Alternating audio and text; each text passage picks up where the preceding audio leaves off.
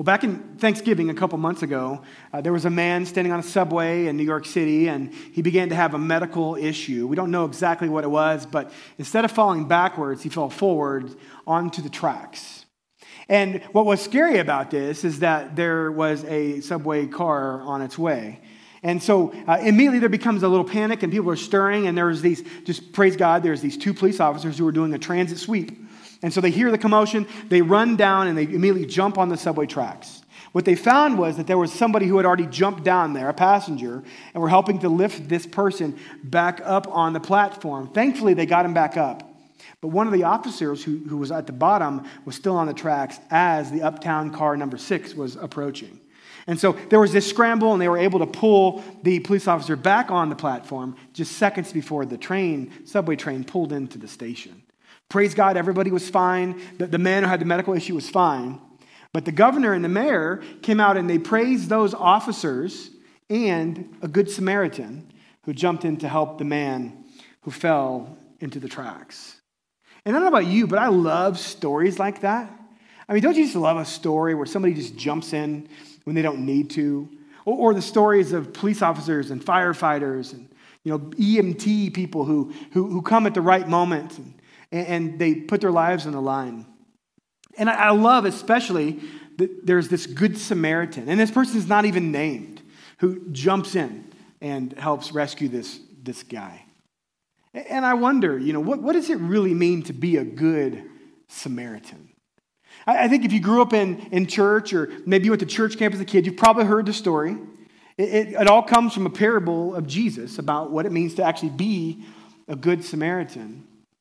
And I'm excited today for us to look at this because I just want to ask, what is Jesus telling us about being good Samaritans? What is a good Samaritan? Is it a good person who jumps in and helps somebody who's in need? Well, that's what it is if you look it up in the dictionary. But what is Jesus calling us to do in this parable about being a good Samaritan? So let's look here at Luke chapter 10 and see this parable. If you've been with us for the past month or so, we've been in a series called Parables, and Jesus taught somewhere between 30 and 50 parables in his gospel ministry, and we're looking at just a collection of a few of our favorites and most obscure. But this one for sure is some of your favorites, if not the most popular of all, the Good Samaritan. And I don't know about you, but it's a powerful story because it's a story about the most unlikely hero. And I think one thing that stories like this have a chance to do is they have a chance to reveal to us like a powerful truth of what the kingdom of God looks like. And Jesus is calling us to be good neighbors, to be people that help other people. But I think there can be a little bit of a challenge in this, is that sometimes we can read a story like the Good Samaritan. We read a parable that Jesus teaches us, and we walk away thinking, what Jesus is calling us to do is to do better. Now, would you agree that Jesus wants us all to live for other people? Jesus wants us all to put other people first. Jesus wants us all to learn to put ourselves second. I think we see that all throughout Jesus' teaching. But if we take the Good Samaritan at face value, I think a lot of us can walk away saying, okay, God, what you're calling me to do is just to do better, to work harder. And it's a good message. But is it what Jesus really intends for us to take away? Or is there something deeper? Because in every one of Jesus' parables, if you've probably noticed by now, there is something deeper at play. So I think at the heart of this story, what Jesus is trying to do is he's not as much trying to inspire us to be better people. But what he wants to do is use the parable of the Good Samaritan to reflect a mirror on ourselves and to ask the question, where is our focus and our heart and our trust?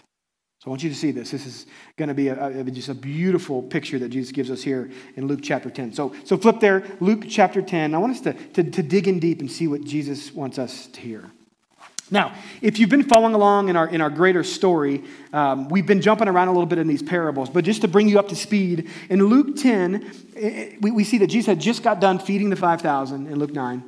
Jesus went up to the Mount of Transfiguration, was transfigured in front of his disciples, James, John, and Peter. We talked about that before Christmas.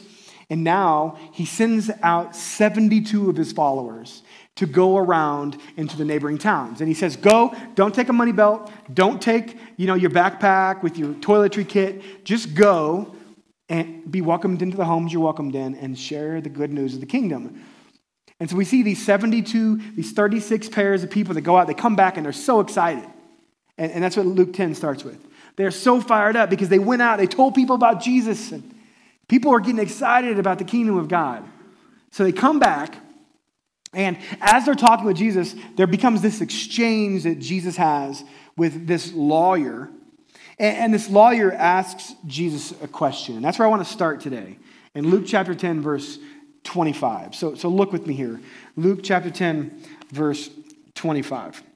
It says this, and behold, a lawyer stood up to put him to the test, saying, Teacher, what shall I do to inherit eternal life? Now, just real quick, who is this guy?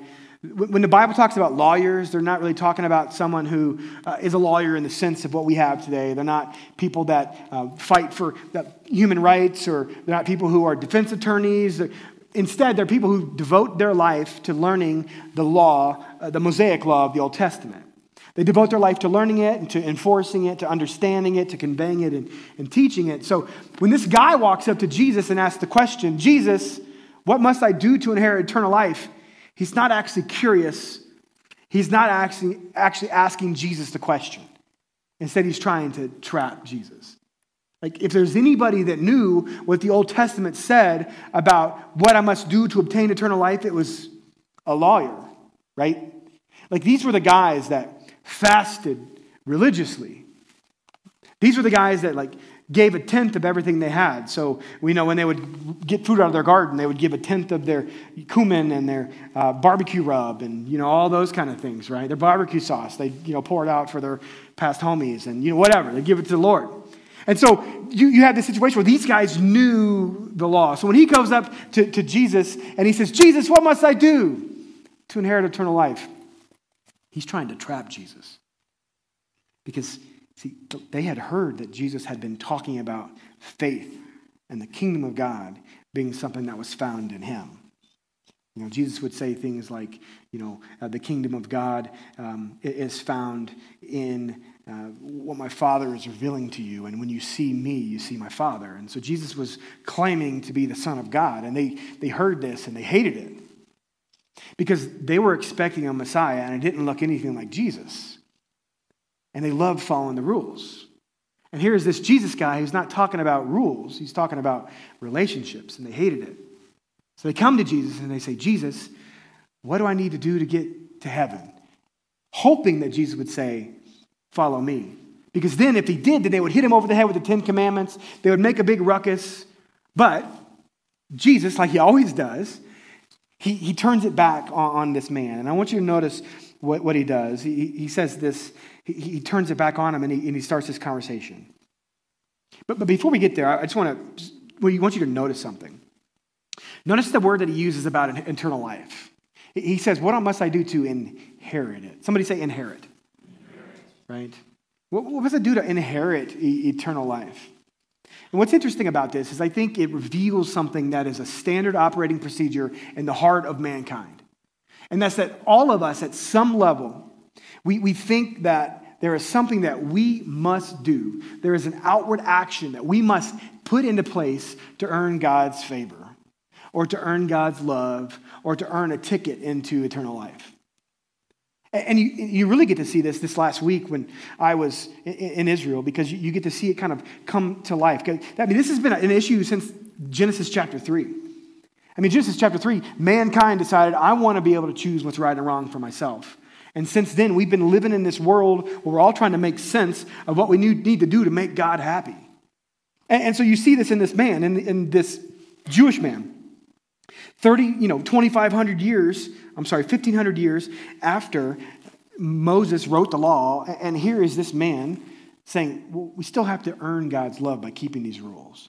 So here's interesting. Here's a picture of the Western Wall. I was here, got to spend some time here. You'll notice at the Western Wall, you've got Jewish men, and the Jewish women were on the other side. So the Jewish men, and they've got Bibles out. They're reading the Torah. They're praying to God, asking God to move and to intervene and to come. And so this is, a lot of these guys are going there every day, and they're praying. What's interesting is you see this guy right here with the black hat on, right here in the front. So the Orthodox Jews had a certain way they dressed. They would take the words of the law very literal. It says, don't cut the corners of your hair, so they grow long hair on the sides.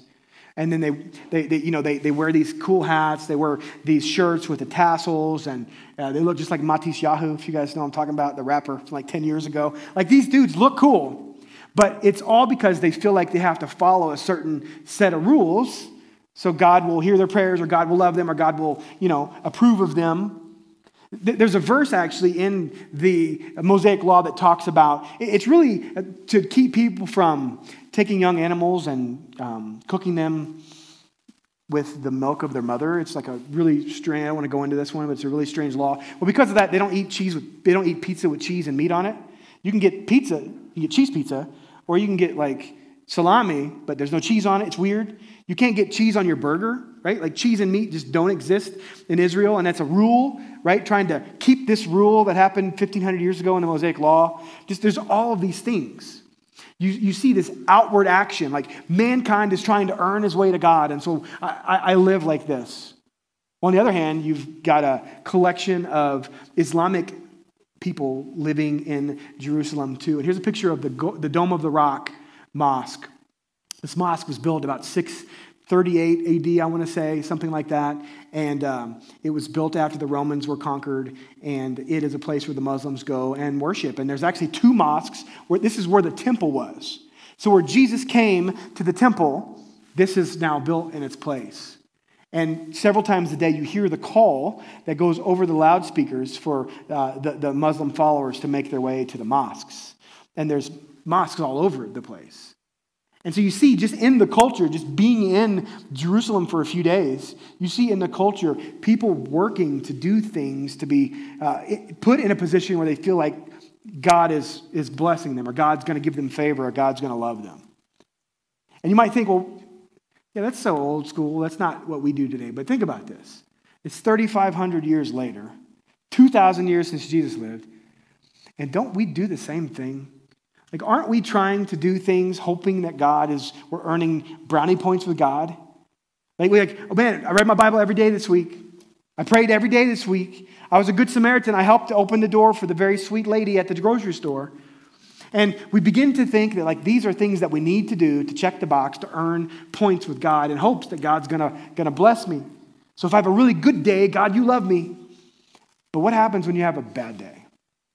Or a bad week, or a bad month, or a bad year? What happens? If you've been there, you begin to think, well, man, maybe God isn't very happy with me right now because I'm not doing all the things. So I think what we see here at the heart of man is this idea that we have to do things to earn God's favor. I want you to see, Jesus is going to completely teach something different in this parable. And it might actually give you a fresh view of what he's talking about in the parable of the Good Samaritan. Because Jesus knows this guy's not asking about eternal life. And instead he's trying to trap him. So notice Jesus is the kind of guy that's hanging out with tax collectors. He's hanging out with sinners. And Jesus is telling a story of a gospel that says more like this. You're not the hero of your story. Instead, God is. See, the religious people want to be the hero. Jesus says, no, you're not the hero. Instead, you're the damsel in distress. It's God who's riding the steed towards the tower to rescue and fight the dragon, to rescue the damsel in distress. And they hated it. And Jesus is going to flip their view of what it likes to earn favor in God's eyes and be loved by God in this parable. So notice what Jesus does. He calls this guy to a duel, right? Alexander Hamilton and Aaron Burr style, minus the pistols, of course. And so notice what he says here, verse 26. So the guy's like, how do I inherit eternal life? And Jesus said to him, what is written in the law? So this is a lawyer. Of course he knows, right? What's written in the law? What's written in the Mosaic Law? Jesus asked him. And notice this, how do you read it? Right? What's your interpretation of the law? And so, good question. Notice what he says. The guy gives a good answer. Look at verse 27. He says this, well, you shall love the Lord your God with all your heart, with all your soul, with all your strength, with all your mind, and your neighbor as yourself. So he gives them a good answer. He gives them what was known as the Shema. Somebody say Shema. So the Shema is found in Deuteronomy 6. It was this prayer that they were taught to pray, to live by, where it was said, there's only one God. He's your God. And you're to love him with all your heart, your soul, your mind, and your strength. And you're to write his name on your foreheads and on your doorposts. It was interesting, at the Western Wall, these guys were praying with these little boxes on their head, little plastic box with a headband on it. And in it was Deuteronomy 6.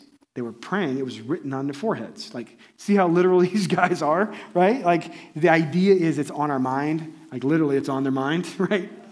And so this is the Shema. This was the right answer. And then in Leviticus chapter 19, we see that God commands people to love their neighbor as themselves. And this became known as the what? The Great Commandments.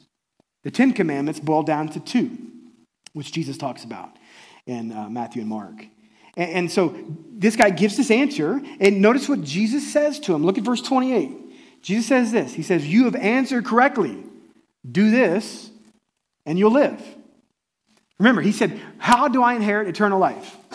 And Jesus asked him, what does the law say? Love God, love others, like yourself. Jesus is like, right, do this, and you'll live. It seems like Jesus is giving him the answer, right? Like, do the law. Love God with everything you have. Love your neighbor with everything you have, and then you'll have eternal life. But there's something under the surface here I don't want you to miss. Notice this. Jesus is saying, yeah, that's right. Go and do that.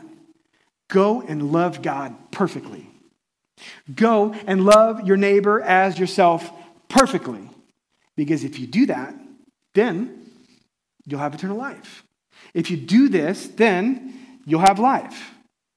But there's an undertone here that Jesus wants this man to see. And this is why he gives him the parable. Because Jesus wanted him to see, you can't do that perfectly. Nobody can. Nobody can perfectly love God with everything they have. Nobody can perfectly love their neighbor before themselves because, as Martin Luther says it, we have an inward curve, an inward bent, and we're always going to put self first because it's a result of the sinfulness and brokenness of humanity. And so Jesus wants this man to see, you can't do this. But notice what the man does. Instead of the man going, you're right, Jesus, wow, man, that is good stuff, right? Notice what he says. And instead, he gets kind of smug. And he's like, well, then, who is my neighbor? Notice what he says. Look, in verse 27. He's trying to justify himself, right? You like Mr. Burns, right, on Simpsons? He's like, well, then, who is my neighbor? And, imagine him and his buddies like, surely it's not them. It's got to be them. And so Jesus tells the parable here. He tells the crowd a story of the Good Samaritan. And I want you to see it. Jesus is trying to get this guy to see that we can't love God perfectly and we can't love our neighbor perfectly. We need somebody to do it for us. Okay? Check this out. Here we go. He's going to go into the parable of the Good Samaritan. And I just want to push pause real quick. If you've been following along in our Greater Story series, you're going to see that this man smugly is asking, like, well, I'm keeping the law. Who's my neighbor so I can keep it even better? And Jesus is going to answer with this parable. But Israel has done a horrible job of loving their neighbors and loving God, right? Like, they get rescued from Egypt. What do? Build a golden calf. Like, God brings them into the promised land. What do? They begin worshiping false gods. They begin killing and fighting amongst themselves. I mean, if there's one thing Israel has done terribly, it's loving God and loving other people, right? But yet, because of their arrogance, they think, well, they can do it better. Oh, I can do it. It's kind of like us, right? Like, we think, well, I'll do it better than they did. Oh, they were terrible leaders. I'll do it better than them. No, right? Like, government systems, they kind of repeat themselves because we all think that we're better than the last guy was. Reality is we all have broken hearts, right? And so Jesus is going to teach something powerful here. Notice this. Notice what he says here. He teaches us this. Without God's help, we don't have the capacity to love God perfectly and love our neighbor as ourselves. We just can't do it. This is going to be the theme that Jesus wants us to take away from this, that we cannot be perfect on our own. We need somebody to do it for us. So notice, here's the parable. Chapter 10, verse 30. Notice what Jesus says. He says this. Now, Jesus replied, "A man was going down from Jerusalem to Jericho, and he fell among robbers who stripped him and beat him and departed, leaving him half dead." Okay, so here's the premise. There's a guy who's going to go from Jericho to Jerusalem. Maybe he's going down for one of the feasts, or he's going to go down to the temple and make a sacrifice. But he falls upon robbers, and he's lying on the side of the road half dead. So here's a picture of Jericho. I actually got to go see Jericho, which is really cool. Jericho is interesting. You see some trees there. There's a spring in Jericho, so there's these beautiful trees in the midst of a brutal desert, right? And so you're looking west there to the mountains that you have to cross to go to Jerusalem. It makes sense when you read Psalm 121. And David says, "I look to the hills and I wonder, where does my help come from?" Right? This was a really, really difficult road, and that's why people went in packs. So this guy going by himself is bad news because he's going to get beat up because it was known as the way of blood. Like there were robbers and people who were just waiting to jump and rob you. And that's what happens in the story. Of course, this is a fictional story, but happened all the time in real life. This guy's walking from Jericho. He gets beat, he gets mugged, and he's laying on the side of the road half dead. Now imagine, this road isn't a road. It's not like I-25, right? It's like the size of half of this rug. Like it's a tiny road, okay? So you can't miss if there's a dude half dead laying on the side of the road, right? That's part of Jesus' point. And notice what happens. So notice who comes first. Verse 31, some of you know the story. Now by chance, a priest was going down that road, and when he saw him, what did he do? He stopped by, nursed the guy, picked him up, prayed over him? No. He crossed to the other side. Most likely, the priest had to step over the guy on the tight road. Now, the priests were the heroes. This lawyer, the priest would have been heroes. If there was anybody that was going to help, it was the priest. This was the guy. This is the guy, the God's chosen people from the family of the Levites. But what does he do? He steps over him. Now, we don't know why. Like maybe he was late to a very important date, right? Maybe he had to get to the temple because he needed to do some ceremonial things. In the Jewish culture, if a priest touched somebody, if anybody touched somebody who was dead, then they had to go through a ceremonial cleansing. It was really designed to keep disease out of the camp. But they took it to such another level where the priests, if they were walking to the temple, the priests wouldn't use the main road that people used.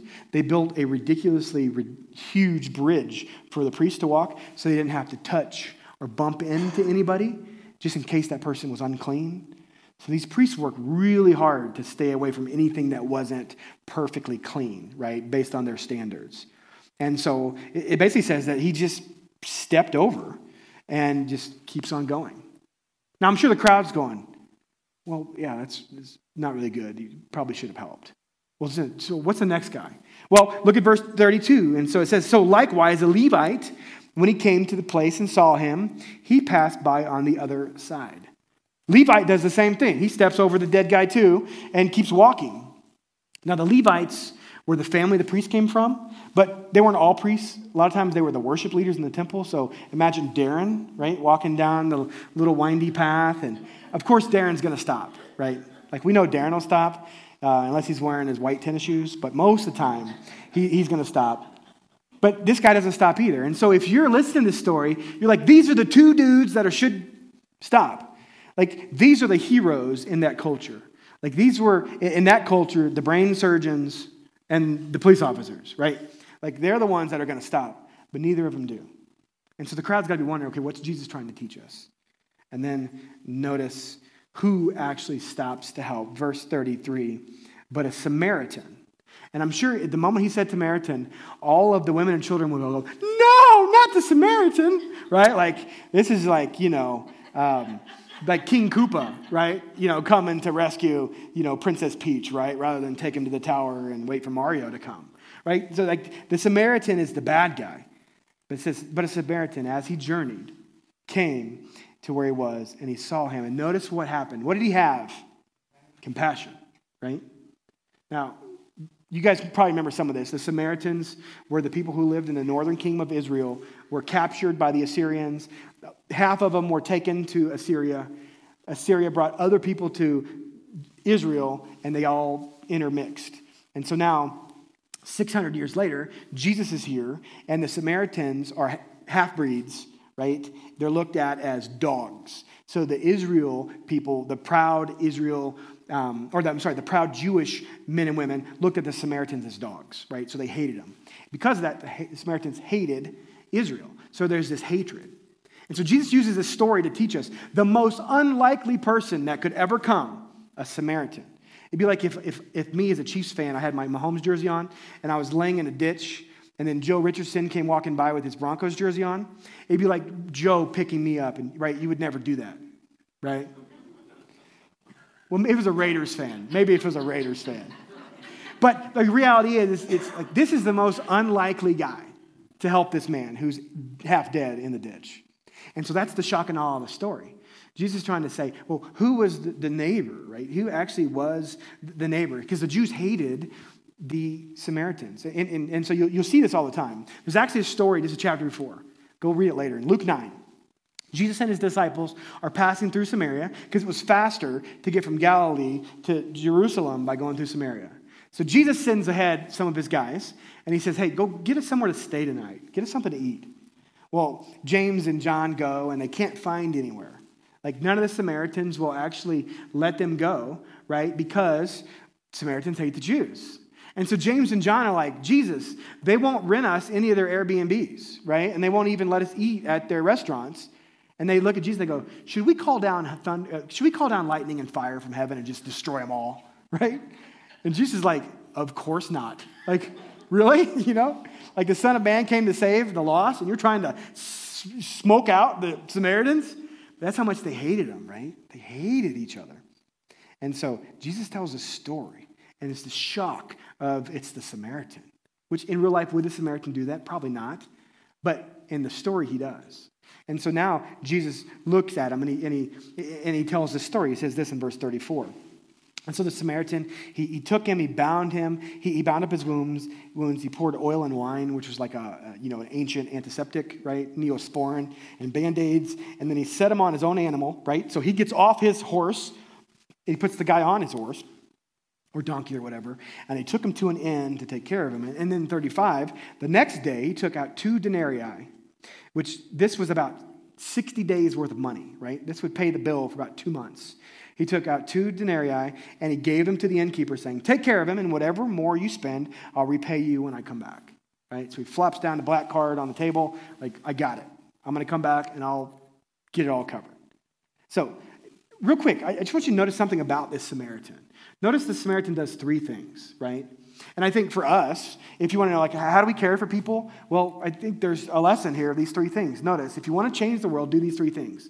First, make your bed in the morning, right? We've talked about that, right? Make your bed. Second, well, really first, open your eyes. Notice the Samaritan looked down, had compassion on him. He saw him, and he was willing to see. The Levite and the priest, they stepped over and walked. But the Samaritan, no, he was willing to see. Second, he was compassionate. He made the decision to take pity on this guy. He was empathetic of him, which is what Jesus did over and over. The Gospels tell us that Jesus had compassion, that Jesus loved, right? So this Samaritan, he took care of this guy because he had compassion. And notice third, he acted. He got down from his animal. He put this man on his animal. He took him and bandaged his wounds. He used all of his own things to take care of this man. And then he left his credit card with the innkeeper.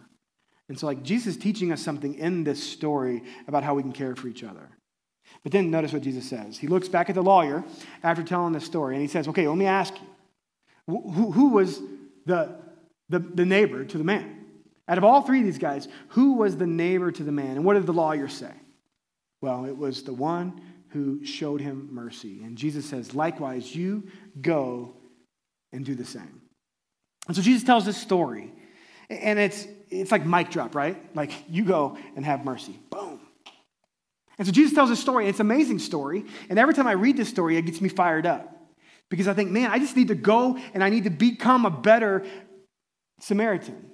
I need to go, and I need to do a better job of picking people up out of the ditch and keeping my eyes open for people that are going through hard situations. And I think, Jesus, you're calling me to do more.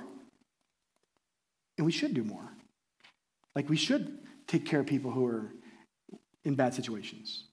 Jesus does call us to take care of the needy and to help those who are falling on hard times. But is that where the story stops? It's not. See, there's something that's going on here that we can't miss. Notice this. Jesus is talking to a lawyer who loves rules. And so if you take this in a vacuum, it sounds like Jesus is saying, rule number 614. If you find somebody lying in a ditch, you pick them up and you take them to a hotel, right? Like that's kind of what it sounds like. Just add one more rule to the list, and then once you do, you're good. But is that really what Jesus is saying? See, here's what I want you guys to see. Don't miss this. This story is not about needing another rule. The point of this story is not that we need to work harder. The point of this story is not that we need to do something extra. Jesus wants us to hear this story and think, wow, that is impossible. It's impossible for the Samaritan to do this for this man. It is impossible. If the priest and the Levite can't do it, there's no way I can do it. Jesus wants us to see that we can't do this on our own. And here's what Jesus wants us to ask. Well, then who can do it? How am I supposed to fulfill the law? How am I supposed to love God perfectly and love my neighbor perfectly as myself? Jesus wants us to ask that question because Jesus is saying, you can't do it, but I can, and I will. Guys, don't miss this. Jesus is telling us, I am the Good Samaritan. Jesus isn't calling you to be a Good Samaritan. Should we follow in his footsteps? Absolutely. But Jesus is telling us, I am the Good Samaritan. See, here's something that I want us to see here. Is this story isn't about us becoming the good guy. Should we want to be the good guy and take care of people in need? Should we? Yes. But this story isn't about us. Jesus isn't trying to inflate our ego. This story isn't about us. This story is about Jesus. Jesus is saying that I am the one coming by the people that hate me. I am the one who's getting off the animal. I am the one who stepped out of heaven. I am the one who has come down. I am the one who scooped you up from the ditch, half dead, robbed, and beaten because of sin and brokenness and terrible things in life. And I'm the one that puts oil and wine on your wounds and bandages you with the best care. And then I am the one who takes you to the innkeeper and says that I'm going to foot the bill so you can be nursed and brought back to health. Jesus is not saying you guys need to become the Good Samaritan. Jesus is saying, recognize, guys, that I am the Good Samaritan. See, I think one of the reasons Jesus tells us and speaks in parables is he wants us to find ourselves in God's story. And so we love to ask, well, who am I in this story? And if Jesus is the Good Samaritan, then who am I? And I think Jesus wants us to see if you don't personally know him, if there hasn't been a time in your life when you have said yes to Jesus, then who are you in the story? You're the dead guy. You're the dead guy on the side of the road, bleeding out of your ears. And Jesus is the one who comes to bring us and scoop us up and to bring us to a place where we can heal. And that's what the gospel is all about, guys. For God so loved the world that he sent his only son, that whoever believes in him shall not perish, but have everlasting life. Jesus comes to rescue us and to take us to the innkeeper. And so, if that's you today, if you're tuning in and watching, and you say, there's never been a time in my life when I've said yes to Jesus, do you see that you've been beaten and robbed by sin and a broken world and the desire to be valued and to prove your worth? And you're laying on the side of the road half dead, and Jesus comes by to bring you back to full health. And Jesus is saying, trust in me, believe in me. Are you the dead guy? And here's the beautiful thing about this story. For those of us who have said yes to Jesus, who were once in the gutter, who were once half dead, and Jesus has brought us out, and Jesus has put us on the 2 feet, our own 2 feet, and now we're standing on the rock. You know who we are in this story? We want to be the Good Samaritan, but that's Jesus. Do you know who we are? You're the innkeeper. Like Jesus is telling us this story And he is the Good Samaritan. And he's saying, for now, for you that have been rescued and made well and made whole, you now are the innkeeper. Because I'm going to bring people to you for you to bring back to health. And I'm going to pay the bill for you to nurse them back to a place where they can begin to live and experience the joy and the peace and the hope of God's presence and God's nearness and the community of God's people. Forefront. We are innkeepers. Like this church is to be an inn for the people that Jesus has bandaged and brought to us. That your homes are to be little kingdom Airbnbs all over Denver and wherever you're tuning in from. Kentucky, Missouri, Kansas. God's calling all of us to be innkeepers. Isn't that beautiful? That God's not calling you to go out and find the people in the ditch. Jesus is the one finding them, and he's bringing them to us. And he's asking us to nurse them back to health, to fullness, to rest, to beautiful peace. See, I think here's what Jesus is saying is that Jesus wants us to see that he gives us everything we need to care for the people he brings us. When you think you're the Good Samaritan, it's easy to get overwhelmed and be like, I can't do it, Jesus. Like, what do you want me to do? Jesus is saying, I don't want you to be the Good Samaritan because I am he. I want you to be the innkeeper. And I want you to take care of the people I bring. Notice verse 35. Verse 35 again, it said he took out 2 denarii, enough for 60 days. And he says, when I come back, I'll pay whatever's left over. See, Jesus gives us everything we need to take care of the people that he rescues. Isn't that beautiful? Isn't that good news? I think one of the realities that we all face is when we want to be the Good Samaritan, when we turn it on ourselves to do the good deeds, then we, even if we're doing them for the right reason, we can do them in the wrong order. And so what can happen is Jesus tells us to put others first, to care for people who are in need. And what we can end up doing is we can begin doing that for the right reasons. But then we can end up looking and going, well, man, I did good today. Right? Anybody ever been there? You do something for somebody else, and all of a sudden you're like, man, that feels pretty good. And you're like, well, look at all the people I've helped today. Look at all the good I've done this week. Look at all the people I have blessed this month. And what happens is we have this danger of starting to put our own value ahead of Jesus's. And all of a sudden we're doing all these good things and I'm doing them for Jesus. Well, yeah, kind of. But I'm doing them for me, actually. So I can feel good about myself. And we're in danger of thinking, look at all the things I do for my community, which are good things, but I begin doing them for me. See, when we become the innkeeper, Jesus is saying that I am the good shepherd.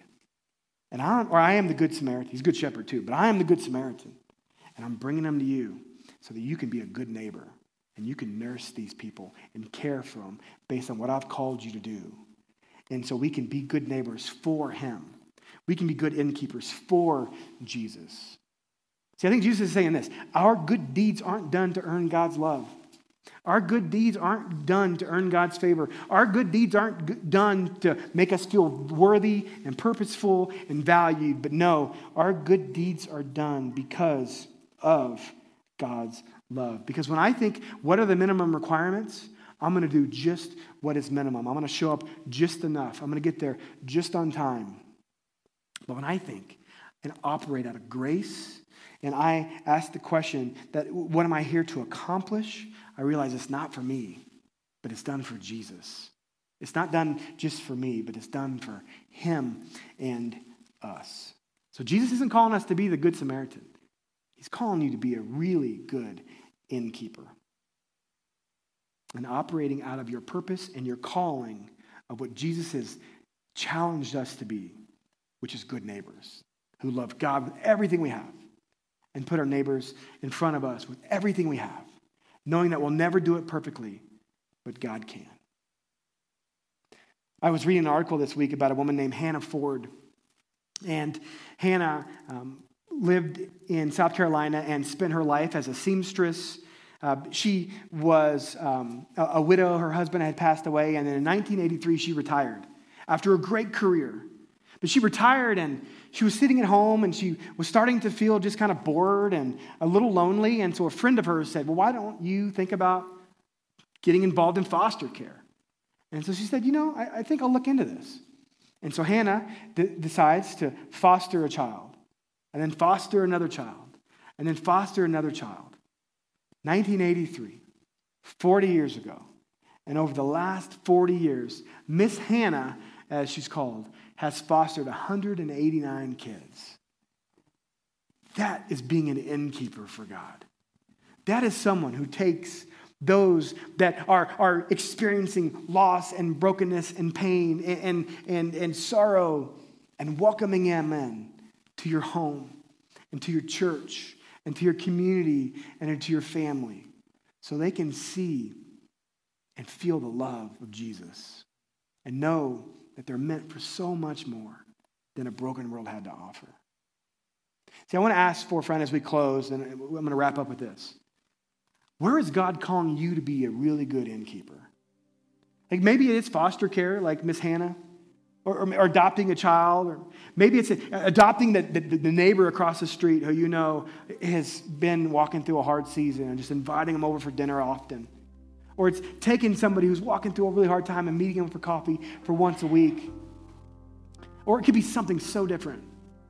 But God is calling you to take in those that Jesus has rescued and help walk them back to a place of health.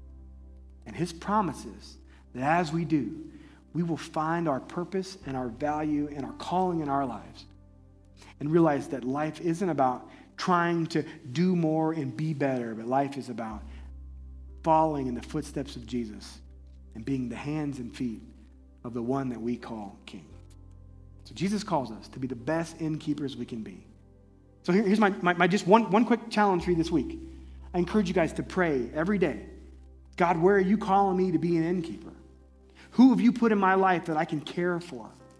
And make that your prayer this week, and I promise you that God will open your eyes and give you compassion so you can act and you can care for those that God loves so much, just like you.